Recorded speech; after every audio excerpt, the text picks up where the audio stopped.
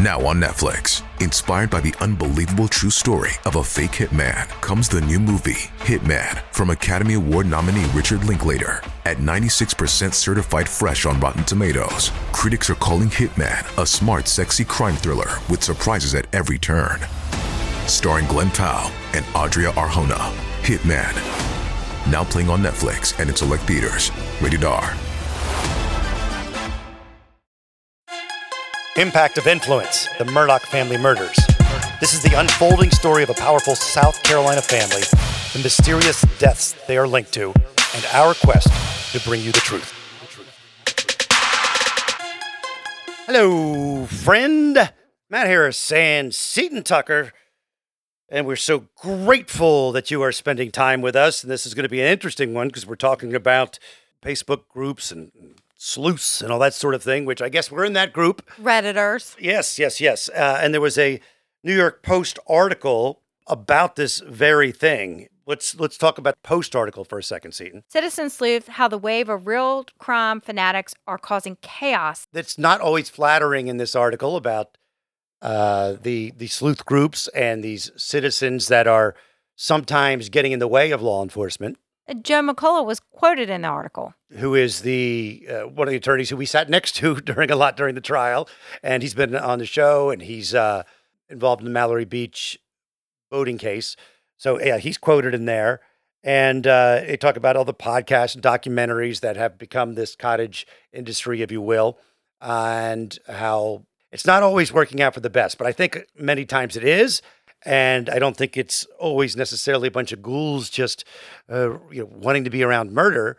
It is people who have this as I don't know, a hobby, it may be the case, but a real live interest in solving crime and talking about crime and giving that information to people who are interested. Yeah, and Joe McCullough says there's some good things that come out of it and maybe some bad things. And there was also a segment on Good Morning America where Jim Griffin, the attorney for Alec Murdaugh, and Sarah Zari discussed kind of the same thing and how that may affect a person's right to a fair trial. Yeah, because they're both defense attorneys. So that could obviously be their perspective. Well, it's true. Once there is a suspect, usually, that person's arrested, they assume that they did it, right? And then when you start adding in all these things and all these the media groups, and the groups and we're going to talk to a couple of moderators of large true crime groups. We'll first introduce you to Aubrey, who's a Hampton native. Where is your presence felt during this Murdaugh thing? What was your setup? I was interested in it. Obviously, I got interested in it because of it being so local to me, and as well as knowing them from growing up.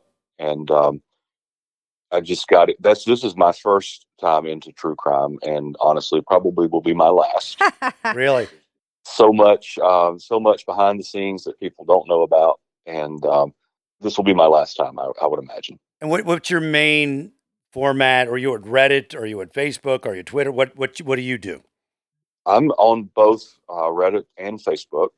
Actually, run the with a couple of other moderators. We have the largest Reddit sub on the topic, and it's just shy of 63,000 members now. Started out, obviously very small, at probably 1,200 people when we first got going. It was almost immediate. We had a pretty good following come over from Facebook. And then on the Facebook group, I am actually co-moderator with Danielle and a couple of other people, and we do one of the larger groups on there as well. What's that called? That one is Horror in Hampton. And the Reddit group is called? The Reddit group is Murdaugh Family Murders. Is this a full-time job, moderating these groups? It can be. I typically will log on first thing in the morning when I first get up, and take care of whatever needs to be done from overnight. The ladies that are on the team with me, they come in later on, mid-morning or so, and they'll do their part. And then throughout the day, we have a sort of back channel communication where we talk with one another and talk about the issues of the group and whatever might be kind of cooking a little too hot, or whatever topic we may need to post on to kind of keep interest going. And it can be as full-time as you let it be. Typically now, with everything kind of being in a lull. We're beyond the murder trial. But coming up to the murder trial and actually during the trial itself, it was a multiple hour kind of adventure.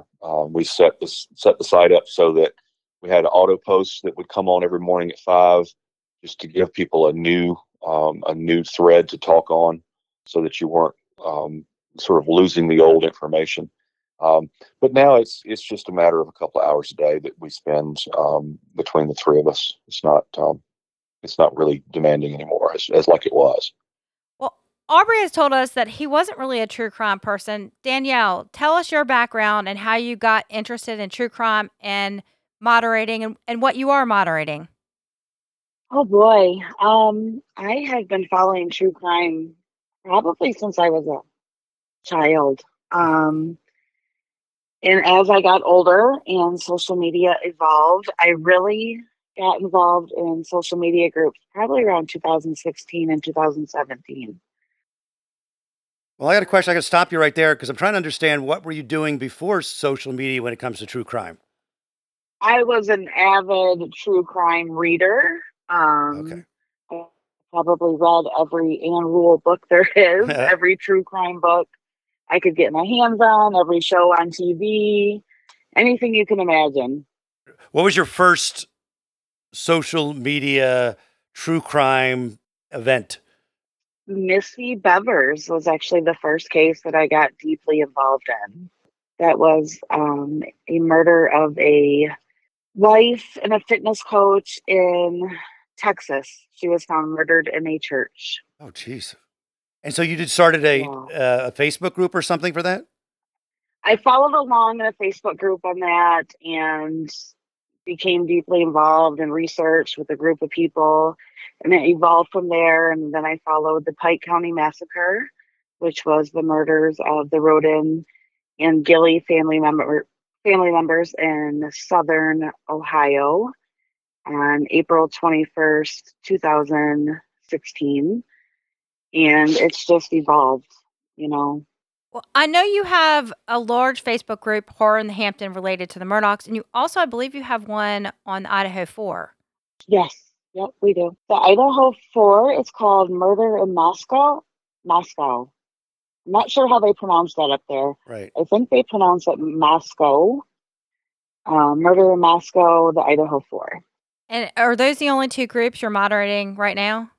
Those are the only two active groups, yes. There's other groups where cases have been solved and went to trial and such, but those are the only two active groups. And we have like a basic true crime discussion group, but that's pretty quiet as well.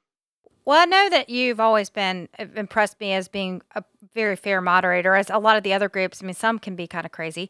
But let's move on to technology. Technology has made it much easier for sleuths to research, and it's kind of created this whole wave of these amateur sleuths. Tell us some of the good things that you've seen from research conducted by average citizens. Oh, wow. There's a lot of good things I've seen. I've seen things such as being able to find out information that the public doesn't know. For example, when you see documentaries put out on TV, you get an hour of a very large story. So when you have citizen sleuths and the public researching and digging, there's really so much more to the crimes and the people who are involved in them, the victims and the offenders, that you learn about when you're researching. You don't really get that when it comes to media, TV, and such, because they're limited on what they Right. can provide.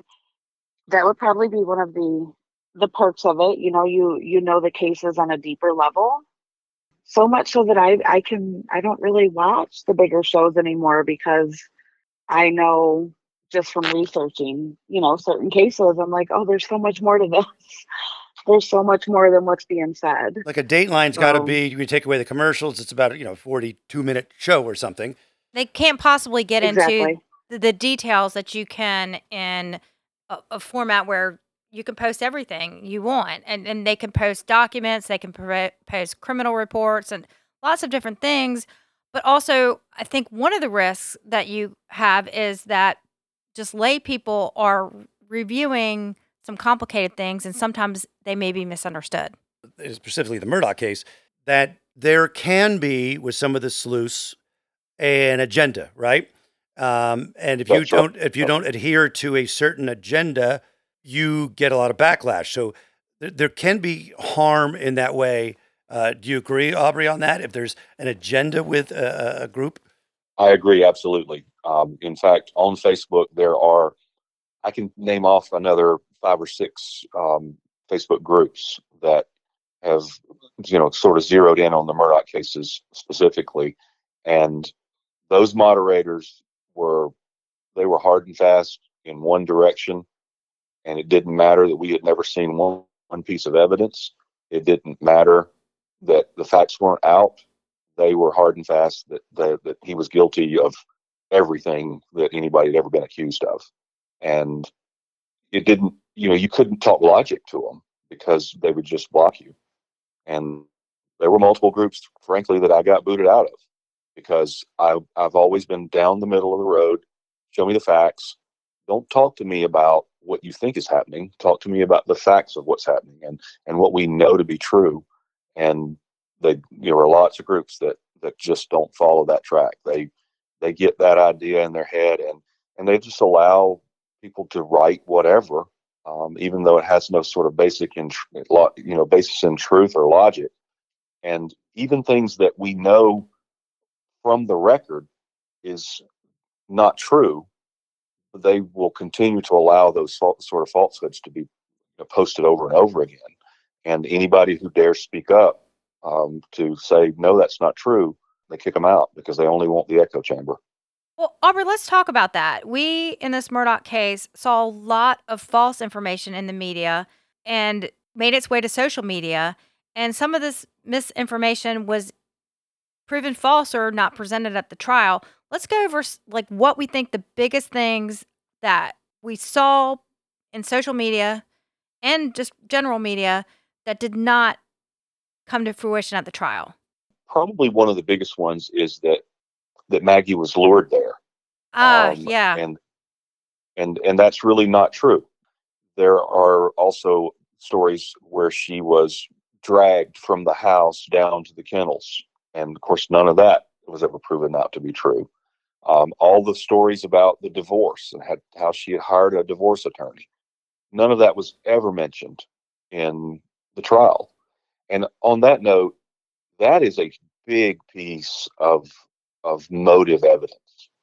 If the state had had any sort of evidence or motivation or anything that would have made that divorce claim hold water, we would have heard it in the trial, because they were using all of these individual pieces of circumstantial evidence, and they were basically throwing everything against the barn wall, hoping that something would stick in order to get the conviction. And if they had evidence about a divorce or any sort of marital split or infidelity or anything of that nature, all of that would have come out. There's a couple of points I want to add on to that. One is, it's one thing to report, if you want to use that word or whatever, something. And then if you find out it's not true, just to pretend it's okay to say, oh, we heard this rumor or whatever, or we heard this story and somebody told, but it's okay to go, we screwed that one up. That is not the case. And also to differentiate between things that people hear or reported that may or may not be true and what the jurors hear are two completely different things. Exactly. You get the social media and the regular media reporting out there. For example, there was a news report that said that Maggie supposedly texted a friend and told her, I think he's up to something. Mm-hmm. But yet she went on from Edisto back to Moselle. None of that ever happened because it was, like I said, never presented in the trial. But you get that out into the wild, and you know that the airwaves and the local conversation and everything is saturated with all of this news and all of the things that we've heard since all of this got started. And there's no way that the jury didn't hear that. Just in casual conversation in a restaurant somewhere, they probably overheard it. You you're basically poisoning the well to where someone can't get a fair trial. And as despicable as Alec is for the things that he's been convicted of and has been accused of, he deserved a fair trial, just like any American would. And that was always my concern with the social media groups that I've been involved in. Just tell the truth of what we know, and don't convict the man before he even gets a chance to even be in the courthouse door the first time. Danielle, tell us how you, as a moderator, try to keep it fair. It's hard. Um, it's hard more so because of the backlash that you get. You have to have very thick skin when you are involved in social media, in true crime, and you are an admin, moderator, whatever it may be, on whatever platform it is. Because, as Aubrey stated, that I approached it the same way. I wanted facts. And our group and our name literally is based, like, we focus on facts. We don't want the rumors, we don't want the gossips, we want the facts. You can't say Alec is guilty because he did all these horrible other things, right? You have to have facts of the crime. And people ran with whatever they read on Twitter, in the media, whatever they read, wherever they read it, over 2 years or a year and a half, however long it was. They ran with any little thing that was said, and they twisted it into fact. And we really, really combated that. We would fact check. We would say, no, this is incorrect. Can you hand me a source for that? And it was difficult. We still fact check. We still have people joining the groups, that don't know all the facts, and we try to provide it in a very nice demeanor.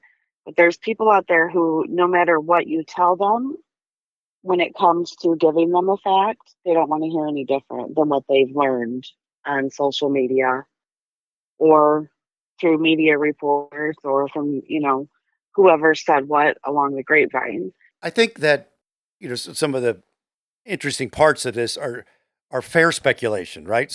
There's one thing, so it's not always Mhm. necessarily a fact. You can have some fair speculation of, say, you make the speculation and you have a fair conversation about, well, maybe that's not true or maybe that is true.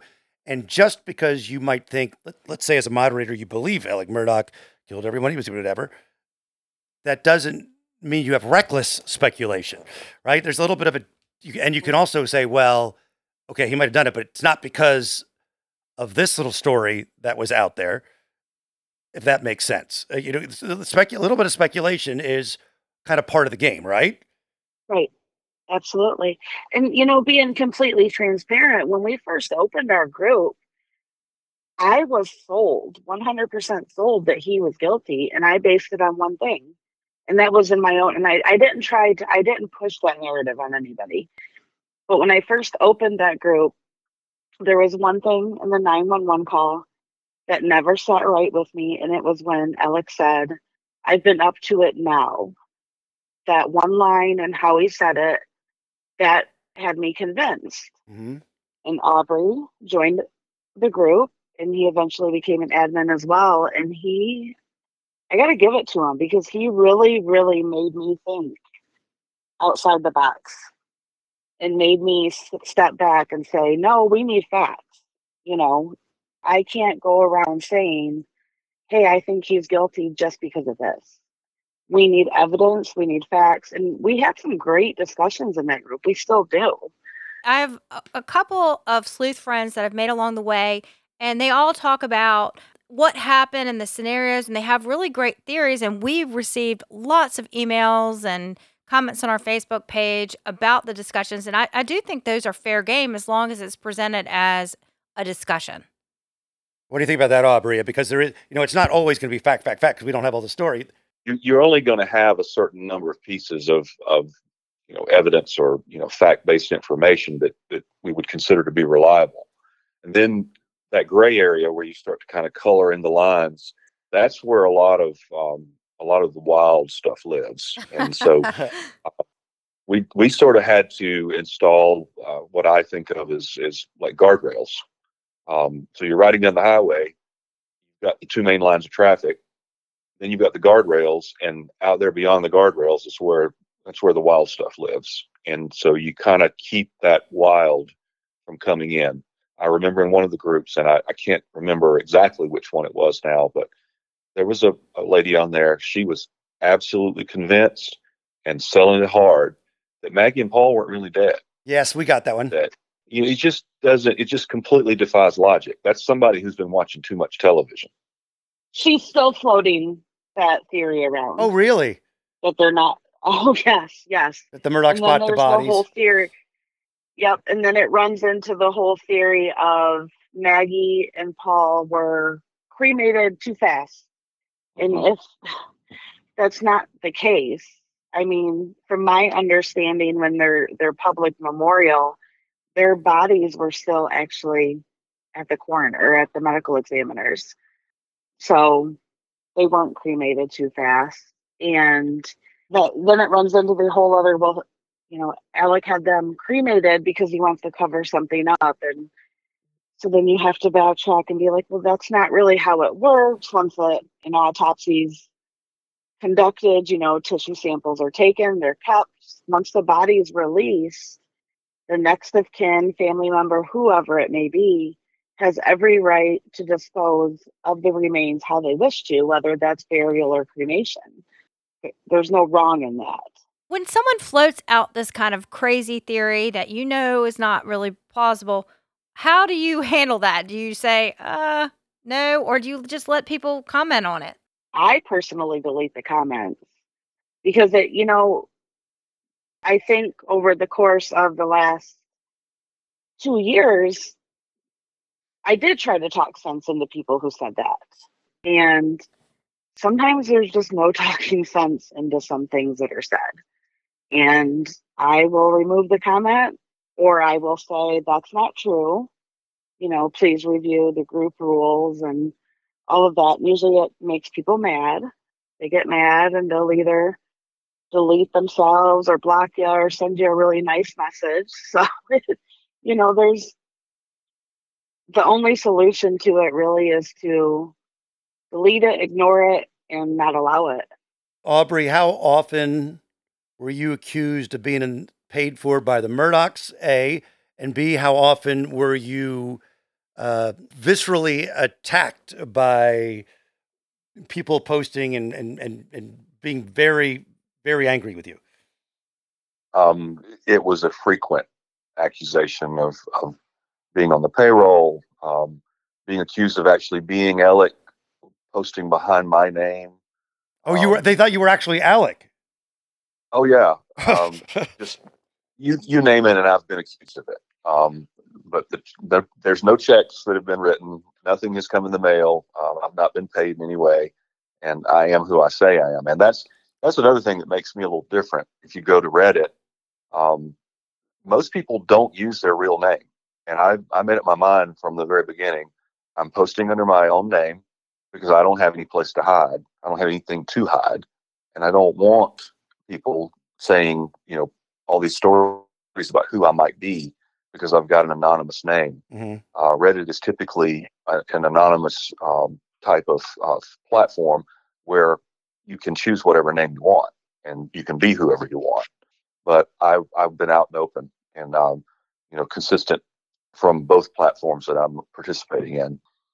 Fact-based, reality anchored, and I'm just giving you logic.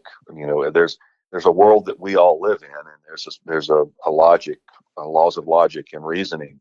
So anytime I had the opportunity to confront someone that is presenting all this nonsense, I would challenge back and say, okay, how does that make sense with these things that we know?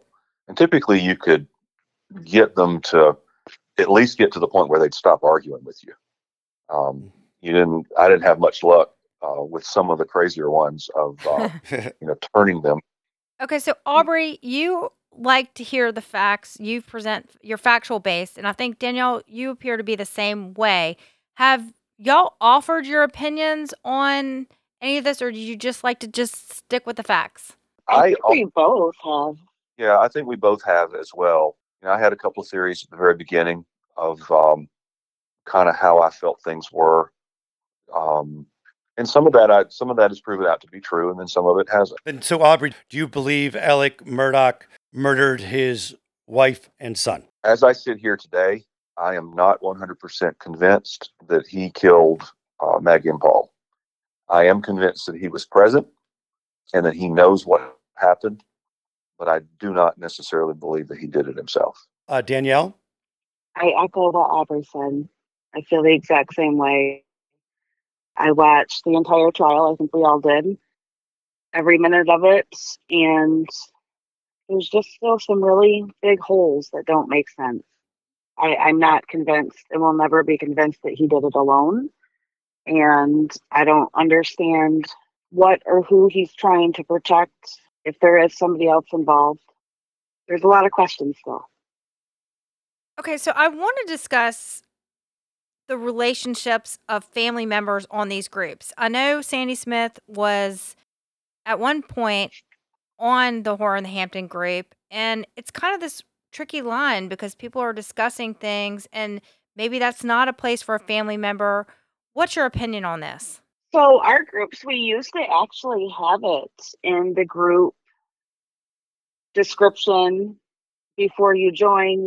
If you're a family member, we do not recommend that you join. It's a highly sensitive topic. Mm-hmm. It's very hard for family members, for friends, for anybody who loves a person who's been murdered to see complete strangers dissecting their lives, their murders, what could have happened, what didn't happen, what should have happened. That's very hard for people. And, we let Sandy in the group, and she got very, very upset because I posted photos that Dateline aired.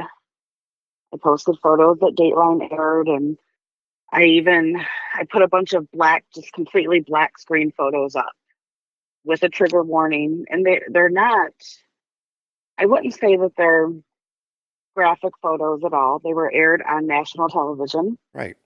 But that was very upsetting to her, which I can completely understand. Totally. It being upsetting, and at the same time, it's a really thin line to walk when you run those groups, because we're there to inform. Yeah. We're there to show people what has happened. And these are public images that were plastered on TV. There's no pictures of his face or anything like that.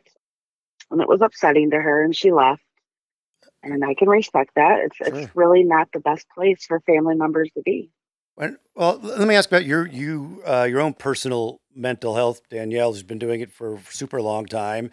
And Aubrey, I think I know it's not cool that people get really almost violent in the way they're saying things and call people names and that sort of thing. It's not. I say, however, when you're doing these kind of things, it's kind of part of what's going to happen when you enter that space, right? I mean, it's just kind of just comes with a turf. It sucks. It's horrible. It doesn't justify it, right? But have you had days when you're like, I can't do this anymore? Or have you come to that place where there's always going to be a-holes, and that's just the way it is? I'll start with you, Aubrey, on that one. There have been times with the subject matter, not so much the chatter and the noise from outside and the way the members have acted. None of that really bothers me. But the subject matter itself in places got pretty dark. And there was a couple of times where I had to tell my fellow moderators, I'm going to take a couple of days back away from this, just to kind of take my breath and just relax a minute and not be so absorbed. And then I'll come back. And I think all of us at some point have done that, where it just gets so heavy. This topic, it's one thing when you're dealing with or reading about a murder of a stranger. That's horrible enough. But when you think about what happened here, and the husband and a father killing his wife and son on an ordinary summer night, just out of the blue.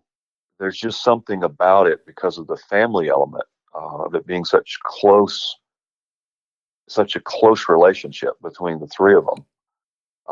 And I think, if I remember right, what sort of got me to the point where I said I needed to take a little bit of a break from it was reading the details of what happened to Paul and realizing that he didn't die with the first shot and likely knew what had happened to him, or who had done what happened to him. And then realizing, after looking at the scene itself and looking at pictures of it, that Maggie likely saw Paul from where she was. And then you get into the terror and the just disbelief and all of the emotions that she would have been feeling. And that's the part where I had to kind of step back and say, okay, this is a little bit too much for me. I'm gonna have to take a minute and then come back. Danielle, that question to you: were there dark days? Were there days where like this isn't worth it? Explain your mental process. There was probably many times that I had to just say, you know what, I'm putting my phone down. I'm not looking. I'm walking away. When things would get out of control within the social media group, but again, like Aubrey said, when it comes to the crime itself, it's horrifying. It's absolutely horrifying. He's a father, I think, and I'm a mother, and I'm sure you both are. I know Seaton's a mother, and I'm sure you're a parent as well. Yep. Just to think, as a parent, what Maggie saw, and to think that Paul looked in the eyes of his killer, and if his father was there, well, they say his father was there. I can't imagine the pain they felt in their hearts, on top of it, the physical pain that they went through in their last moments. It's horrible. They were somewhere that they should have been the safest. I have talked to a lot of people in the media about this case, and they have all said they have not seen the trolling and the keyboard warriors in any other case that they've dealt with, like this Murdaugh case. Okay, tell us, how many people have you had to ban from your groups? Is it dozens or hundreds? Oh my gosh, probably hundreds. Wow. I'd say there's probably hundreds. Probably hundreds. I mean, this is the first case I've been accused of being on the Murdaugh payroll, called a social media knife fighter, a Murdaugh lover. There's a whole meme made about us. Really? I was on that meme. Yep. It includes my name, Aubrey's name, Seaton's name, a couple other names, and it's called, I'm not even going to say what it's called, but yeah, I got you. Don't even give it air. Yeah, it's ridiculous. It is how ugly it got during this. I've been in the media for, I don't want to say how old I am, but a long time, 30 some years in various TV, radios, and I have never seen it's only a few, but people go at each other who are basically doing the same kind of thing. It's just really weird to me, the attacks and things. I don't get it. Is your Idaho group the same way, or are they more friendly there? Actually, that group is very quiet because that case itself is unhinged, and the theories in that case are off the wall, and we don't allow that. So that group is very quiet right now. Okay. I expect it to be a little bit more active when he goes to trial, but there's some pretty sinister theories in that case, and I don't have the energy to entertain that. I just don't. I want facts. I want truth. And that case is even more buttoned up and quiet, and there's gag orders, so there's a lot less public information available than what there was in Murdaugh. In Murdaugh, we struggled to get information, So this one's even harder to get verifiable information. As far as Murdaugh, it's been the worst. Yeah. It's been the worst I've ever seen.